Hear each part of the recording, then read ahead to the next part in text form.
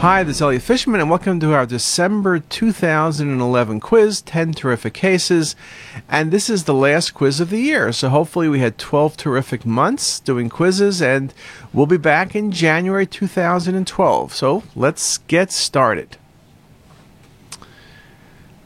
This is a great case. If you look at this patient, what I'm showing you is a markedly dilated ascending aorta. It is really, really dilated. And I'm asking you what's the best diagnosis. And you can see very nicely there are a number of different vascular possibilities I've given you. The most classic thing that involves the aortic root and sinus of Valsalva with the largest aneurysms is Marfan's.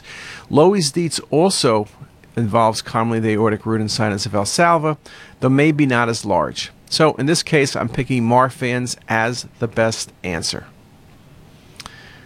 In this case, I'm asking you what's the best diagnosis, and again, I'm giving you 4 vascular choices. When you look at the patient's neck, from the 2 views I've given you, look at the carotids. Look at the ectatic nature of the carotid, and you can tell by the teeth and the face, this is a young patient. What gives you such ectatic vessels? Well, Marfan's, we talk about, gives you dilated aortic root and sinus of Valsalva. Ehlers-Danlos can have aneurysms and dissections in multiple vessels, but does not give you these ectatic vessels. Takayasu's arteritis, you get narrowing of the vessel. You get stenosis of the vessel due to the vasculitis, the thickening of the wall. But here it's marked tortuosity. Marked tortuosity is a classic sign of Loeys-Dietz syndrome. It's a genetic, inherited process for aortic disease. You get involvement of many different vessels, including dilatation of the aortic root, multiple dissections, and the like. But vessel tortuosity is one of its classic findings, and this is a wonderful example of that.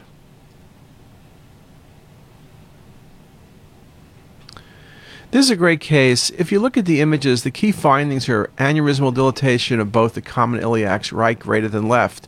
But if you look a little bit closer in the external iliac on the right, you also see a small focal dissection. You can tell by the bones and the vessels as a younger patient, and so I'm asking you, what's the best diagnosis?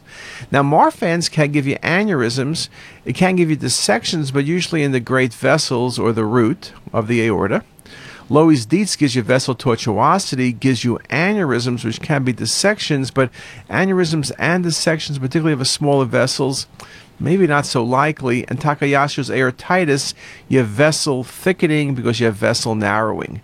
The classic thing, most commonly, that gives you this tubular type expansion, and it kind of looks like a flute type expansion in both the common iliacs, right greater than left, and then also focal dissections, is Ehlers-Danlos.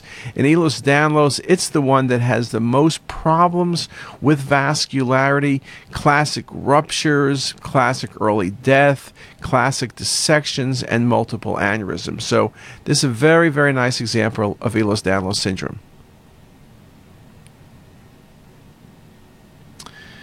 In this case, what's the best diagnosis? Well, when you look at the images, the thing you see is this patchy, decreased attenuation in the left kidney.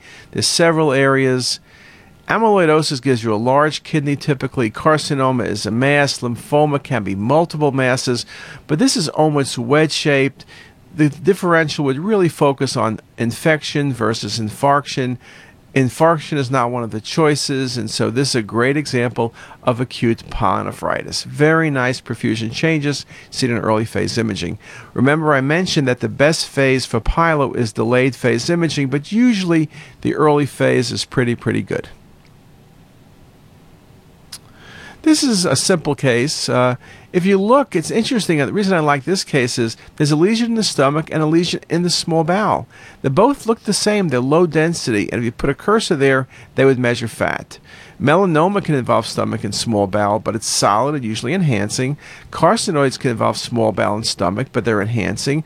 And Peutz-Jeghers are multiple polypoid lesions, more commonly in small bowel. This based on density, location, appearance. Great example of lipomas of the small bowel and the stomach. Very nice example. Now this is a nice case. Patient had a paratracheal mass, is probably the best way this patient presented. But if you look carefully, I asked you what's the best diagnosis. So the first thing you look at is where is the arch.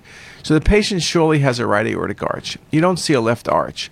So that makes it easy. You can get rid of the left arch with aberrant right subclavian, and you get rid of double aortic arch. So now the question is it A or B? When you look at the images, you also see the patient has a vessel tracking behind the trachea and esophagus. That's going to be the aberrant left subclavian. Look at the coronal, you see it as well. So you're dealing with B, a right aortic arch with an aberrant left subclavian artery. Very nice example. Now this is a very nice case. What you see in the first image is you see that the esophagus is dilated, and in the second image the esophagus is somewhat compressed. So right away you're dealing with something obstructing the esophagus.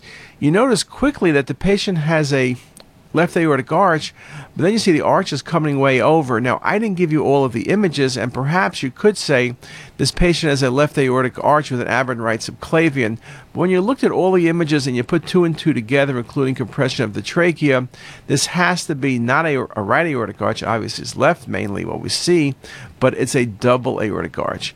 And I hate to admit it, but giving you more images would have made it a whole lot easier. But just one of the many variations of aortic arches, and there's some work on that we're putting in CT as us momentarily.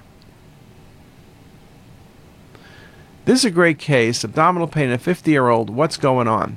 The key things are there's a vascular lesion in the stomach, and then there's a vascular mass near the celiac nodal chain. Well, what could it be? Adenocarcinomas, the primary, and nodes, neither are vascular. Lymphoma could be, but neither are vascular.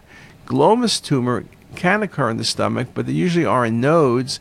And carcinoid is the one where you get vascular lesions, stomach and small bowel, and you get vascular adenopathy. Wonderful example of gastric carcinoid with metastasis to local nodes. Now in this case, it's kind of a tricky case. If I looked at this exam, 41-year-old, what's my first guess? I truthfully would have said a GIST tumor. But it's necrotic, but GIST tumors can be necrotic. I know it's not adenocarcinoma. I know it's not carcinoid. Carcinoids are typically vascular, they're not exophytic. So here we really stuck between GIST and metastasis. I will admit I would have picked GIST as a likely diagnosis, but I've shown you way too many GISTs, so I wanted you to learn that these exophytic gastric masses can also be metastasis, and this was metastatic melanoma. I will admit that's a tough call. I'm looking here for other organs that might help me, perirenal space, pararenal space involvement, or renal involvement, but this is metastatic disease, but be very difficult to make the right diagnosis. But I showed you that case because it's interesting. If you put down GIST tumor, I'm giving you 0.75 credit. Now this case is kind of interesting. You see a cystic lesion by the tail of the pancreas. Maybe it's a pseudocyst, but the rest of the pancreas looks too good. It's not a neuroendocrine tumor because it's not vascular. We do get cystic islet cells, but typically they enhance along the rim.